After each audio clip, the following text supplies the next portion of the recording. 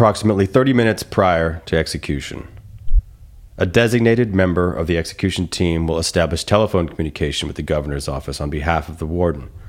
The phone line will remain open to the governor's office during the entire execution procedure. A designated member of the execution team will escort the two executioners into the executioner's room, where they will remain until the execution process is complete. The warden will read the warrant of execution to the inmate. Designated members of the execution team, supervised by the designated assistant warden, will apply wrist restraints to the inmate and escort him from his cell to the execution chamber. Designated members of the execution team, supervised by the designated assistant warden, will assist the inmate, if necessary, in positioning himself or herself onto the execution gurney in the execution chamber. Designated members of the execution team, supervised by the designated assistant warden, will secure the restraining straps.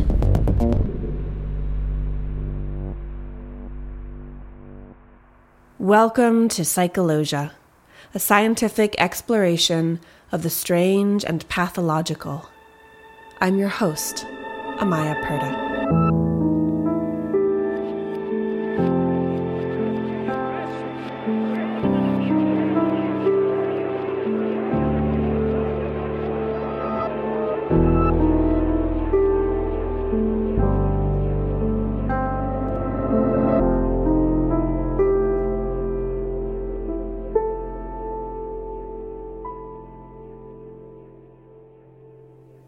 As of August 24th, 2019, there were 2,629 death row inmates in the United States. There are few topics that bring on as much emotional outrage and heated argument as capital punishment. It's the kind of life and death debate that divides friends, families, and nations, and it falls on a short list of subjects about which nearly everyone has a strong, inflexible opinion. These opinions tend to be based on emotional reactions to the snippets of information we come across in the course of our day-to-day lives, specific incidents or isolated facts that we hear and cling to and use to build an ever greater defense against opposing viewpoints. I'm guilty of this too, and today's episode will surely expose my bias. Spoiler alert, I am against the death penalty, but I hope it will do more than that. This episode is going to bring you some facts, some history, and some research about the death penalty in the United States and examine where we are now and how we got here. One or more designated members of the execution team will attach the leads to two heart monitors to the inmate's chest. A designated member of the execution team will insert one intravenous line into each arm at the medial aspect of the antecubital fossa of the inmate and ensure that the saline drip is flowing freely. The team member will designate one IV line as the primary line and the other line as the secondary line. If peripheral venous access cannot be achieved, a designated member of the execution team will perform a central venous line placement with or without a venous cut down, wherein a vein is exposed surgically and a cannula is inserted at one or more sites deemed appropriate by that team member. One or more designated members of the execution team will remove, one at a time, from the pole attached to the gurney, the two saline bags and pass the bags along with the IV extension sets through a small opening into the executioner's room, where an executioner will hang the bags on separate hooks inside the room. The designated team member will ensure that the tubing from the IV insertion points to the bags has not been compromised and that the saline drip is flowing freely. The earliest death penalty laws are 3,800 years old, although the practice was certainly in place long before then. The Babylonian Code of Hammurabi lists 25 crimes that were punishable by death, putting the punishment officially on the books. It appeared again in the 14th century BCE in the Hittite Code, and then again in the Draconian Code of Athens in the 7th century BCE, which was far more extreme. According to the Athenians, death was the only punishment meted out for all crimes. Rome's Law of the 12 Tablets dated to the 5th century BCE and included such capital punishment methods as drowning, burning alive, impalement, beating to death, and, of course, crucifixion. As the centuries passed, the ways in which the death penalty was carried out became somewhat less brutal. By the 10th century CE, hanging was the normal method in Britain, and already there was some debate about continuing the practice at all. William the Conqueror put an end to capital punishment, except during war times, but this ban was lifted by the 6th century when, during Henry VIII's rule, approximately 72,000 people were executed. Once again, the methods had become incredibly violent. Records show that executioners were known to burn people at the stake, behead them, draw and quarter them, hang them, and even boil them alive. The crimes that could bring on such an end were also varied, and included things like not confessing to breaking the law when one was accused, or marrying someone who was Jewish. This list expanded over the next few hundred years, and by the 8th century, Britain's list of offenses punishable by death had grown to 222. Among these capital crimes were cutting down a tree and stealing a rabbit. This liberal use of the death penalty created a serious problem.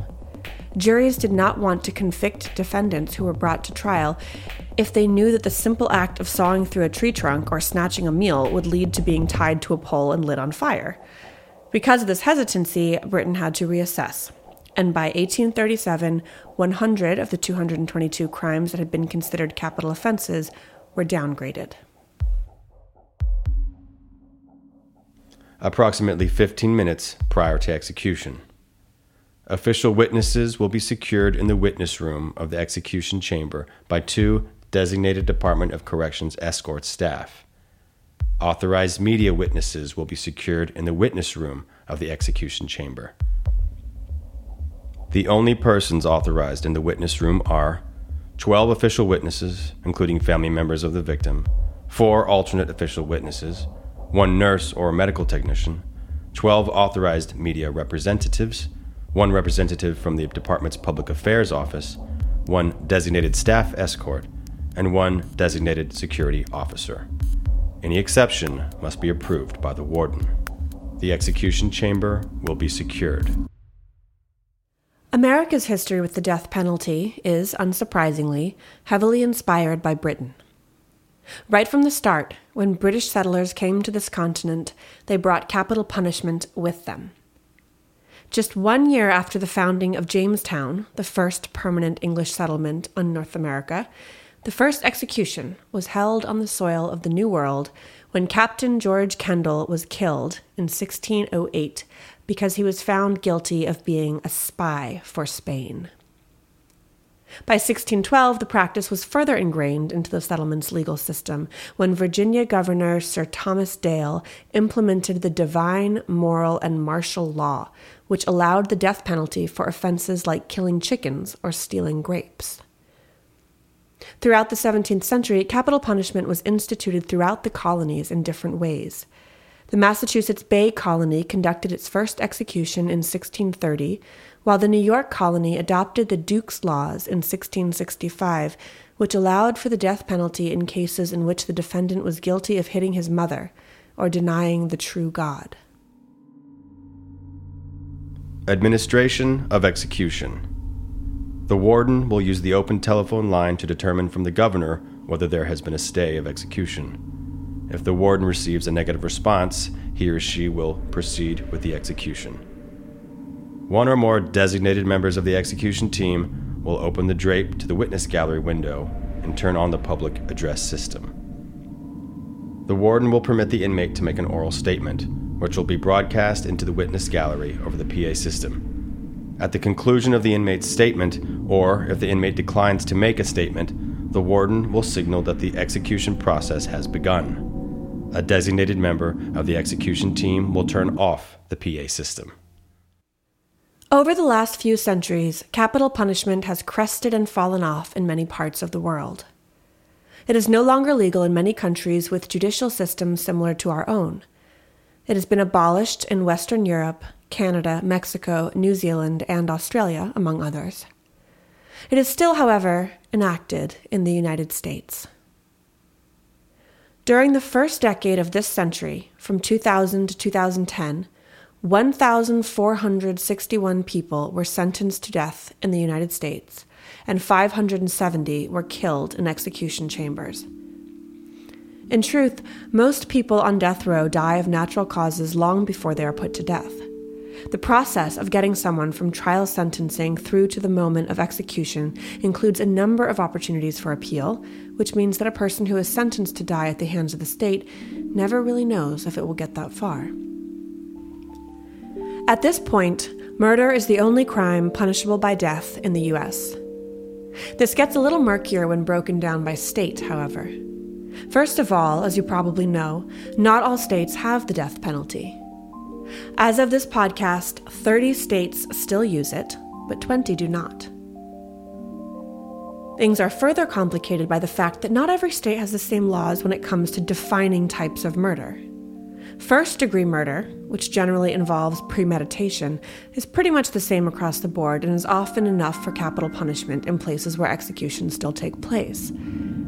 Some states, however, have specific statutes that distinguish first-degree murder from aggravated murder and require that there be some aggravating factor before the death penalty is handed down.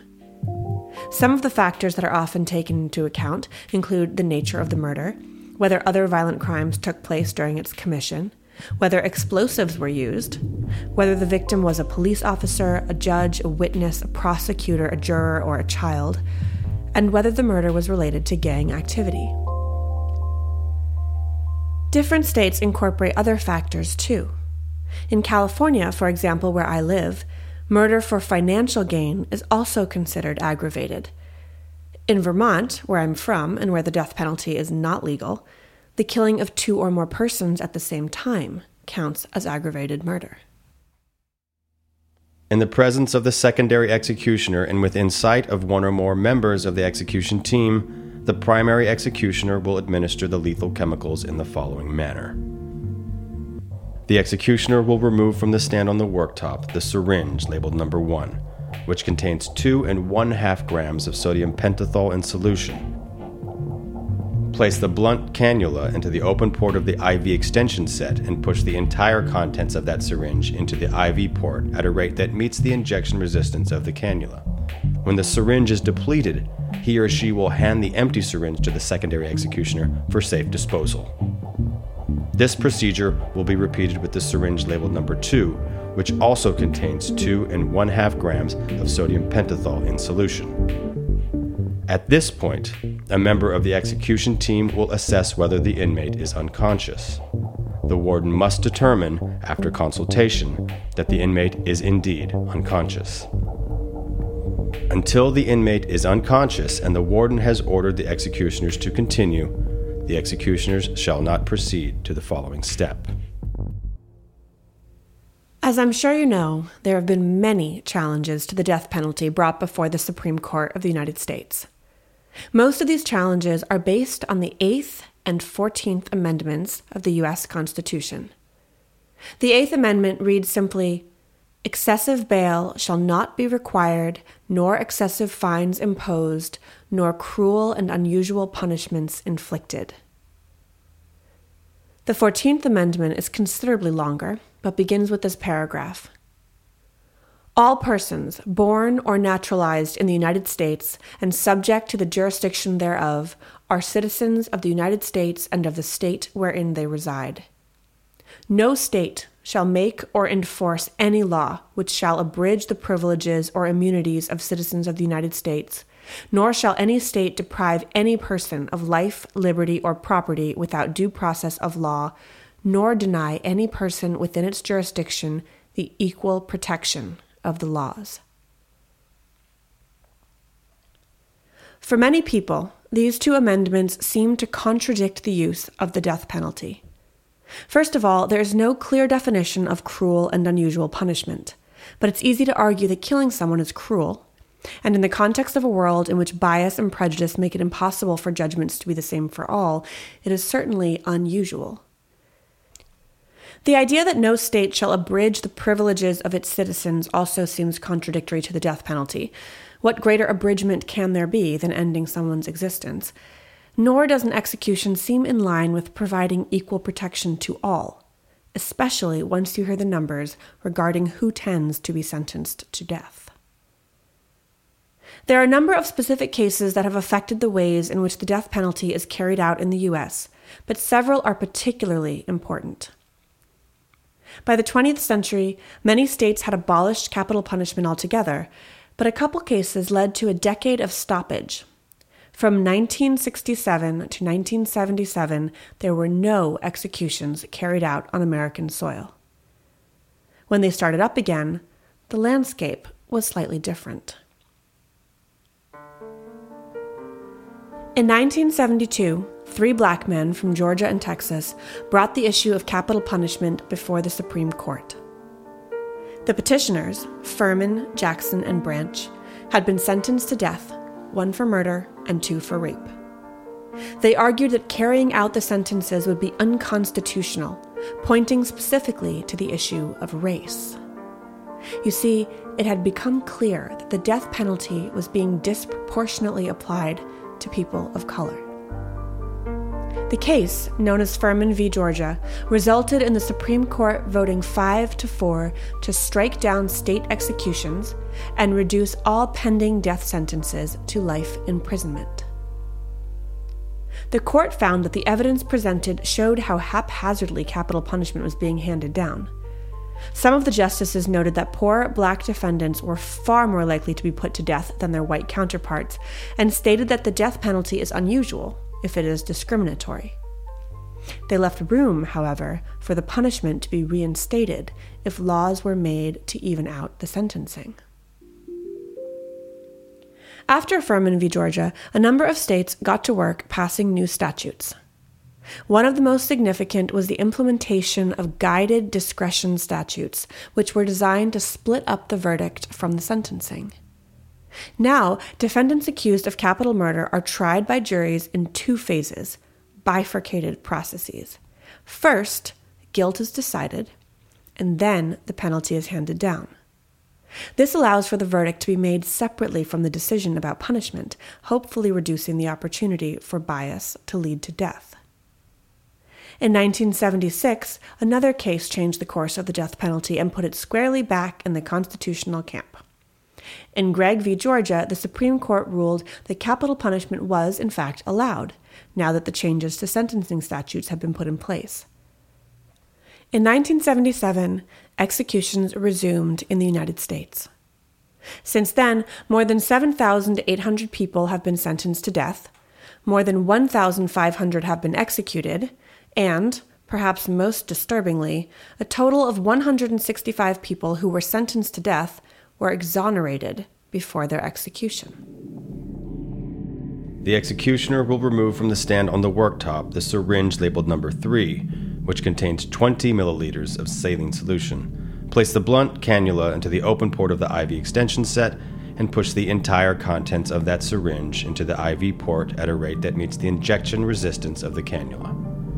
When the syringe is depleted, he or she will hand the empty syringe to the secondary executioner for safe disposal. This procedure will be repeated with the syringe labeled numbers 4 and 5, both of which contain 50 milligrams of pancuronium bromide, and the syringe labeled number 6, which contains 20 milliliters of saline solution. Appointing jurors to a capital murder trial is, as you might expect, a somewhat complicated process. They must be willing to sentence someone to death, and this issue is brought up right from the start. During voir dire, all potential jurors in capital murder cases are asked about their willingness to vote for the death penalty. This is called death qualification. The Supreme Court has actually ruled, in a case called Wainwright v. Witt, that potential jurors whose beliefs substantially impair their ability to consider a death sentence must be excluded from the jury. Jurors who fall into this category are most likely to be female, black, and liberal.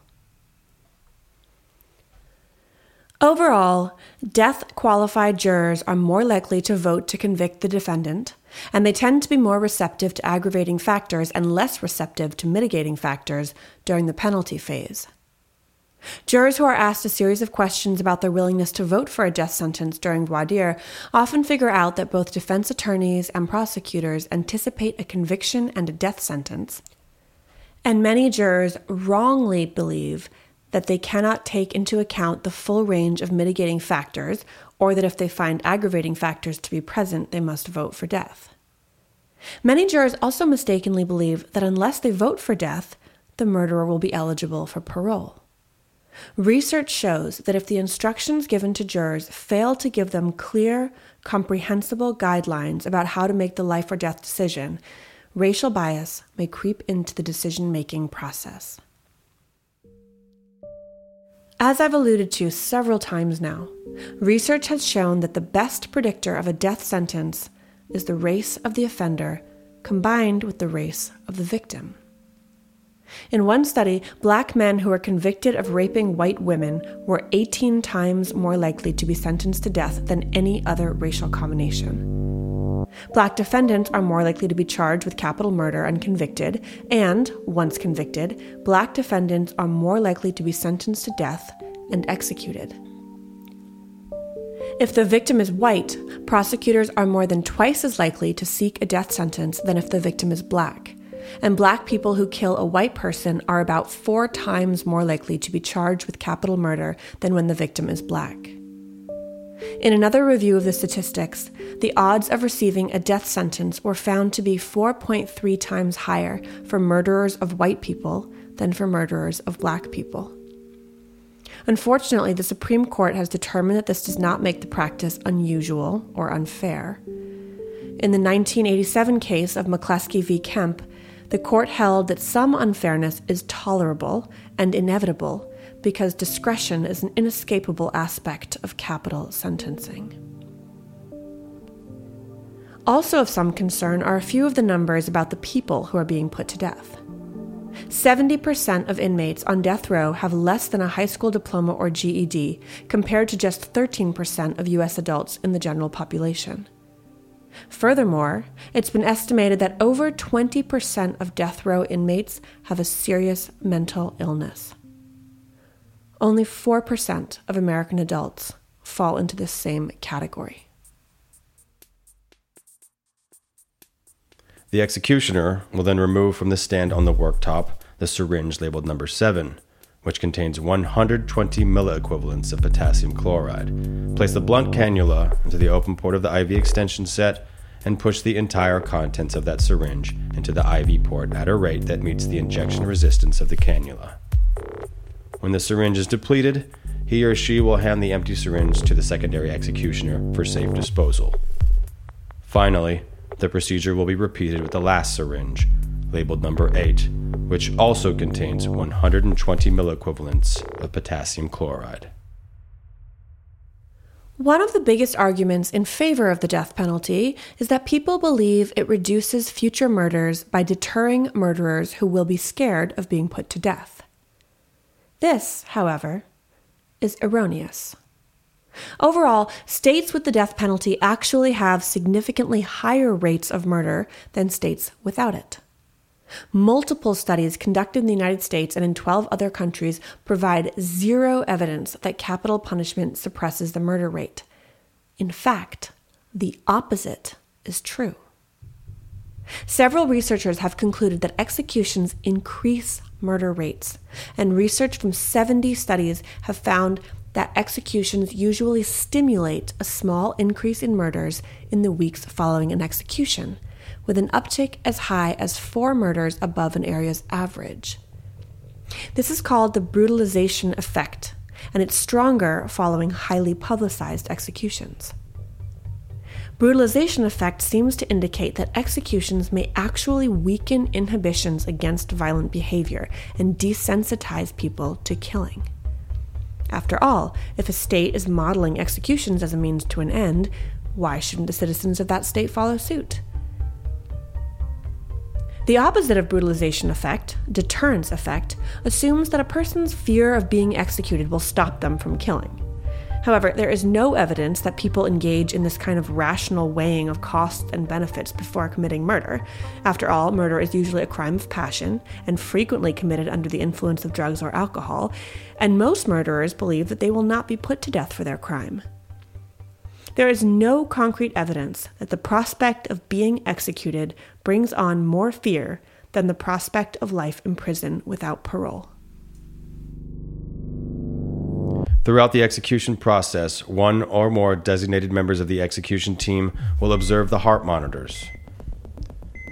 If the heart monitors reflect a flat line reading during or following the complete administration of the lethal chemicals, the physician will examine the inmate to determine whether there is complete cessation of respiration and heartbeat.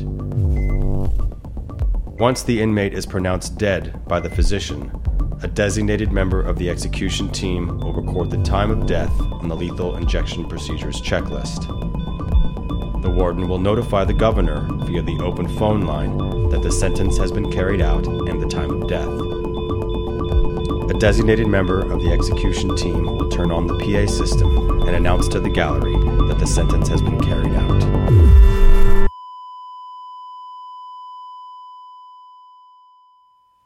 One of the most significant reasons to reconsider the use of the death penalty is the high rate of mistakes that occur during death penalty cases. One analysis of data pulled from cases spanning 1973 to 1995 found that 68% of death sentences were reversed because of serious errors committed at trial. These errors included things like an incompetent attorney, found in 37% of the reviewed cases, faulty or misleading jury instructions, found in 20% of cases, and prosecutorial misconduct, found in 19%. But most appallingly, 7% of the defendants were actually found not guilty of the crime that had sent them to death row. I realize that this episode makes my view of capital punishment clear. I am certainly among the people I mentioned at the top who have a strong opinion and are rather inflexible in their view. But I hope that I've shared enough information with you to make it apparent that I have arrived at this viewpoint not simply through being emotional, but by looking at data. I believe this is how we should all approach things as serious as the death of another human being. And I'm not alone in this perspective.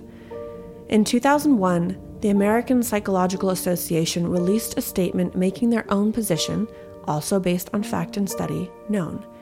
And I want to close today by sharing some of it with you, in hopes that it summarizes some of the most salient points that I've made. Whereas the recent application of DNA technology has resulted in, as of June 2000, 62 post-conviction determinations of actual innocence, with 8 of these having been for persons sentenced to death at trial. And whereas research on the process of qualifying jurors for service on death penalty cases shows that jurors who survive the qualification process, death-qualified jurors, are more conviction-prone than jurors who have reservations about the death penalty and are therefore disqualified from service. And whereas race and ethnicity have been shown to affect the likelihood of being charged with a capital crime by prosecutors and therefore of being sentenced to die by the jury. And whereas capital punishment appears statistically neither to exert a deterrent effect nor save a significant number of lives through the prevention of repeat offenses, further, research shows that the murder rate increases just after state-sanctioned executions. Therefore, be it resolved that the American Psychological Association calls upon each jurisdiction in the United States that imposes capital punishment not to carry out the death penalty until the jurisdiction implements policies and procedures that can be shown through psychological and other social science research to ameliorate the deficiencies identified above.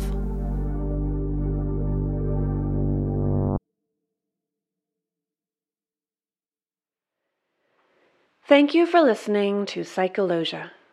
This episode was created and produced by me, Amaya Purda, with original sound design and music composition by Cameron Carter.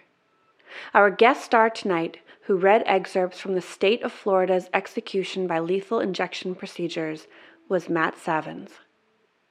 If you like what we do, please tell people about us any way you can. Follow us on social media at Psychologia Podcast or visit our website for links to source materials and to subscribe to the Psychologia Report at psychologiapodcast.com. We'll be back in 2 weeks with another scientific exploration of the strange and pathological.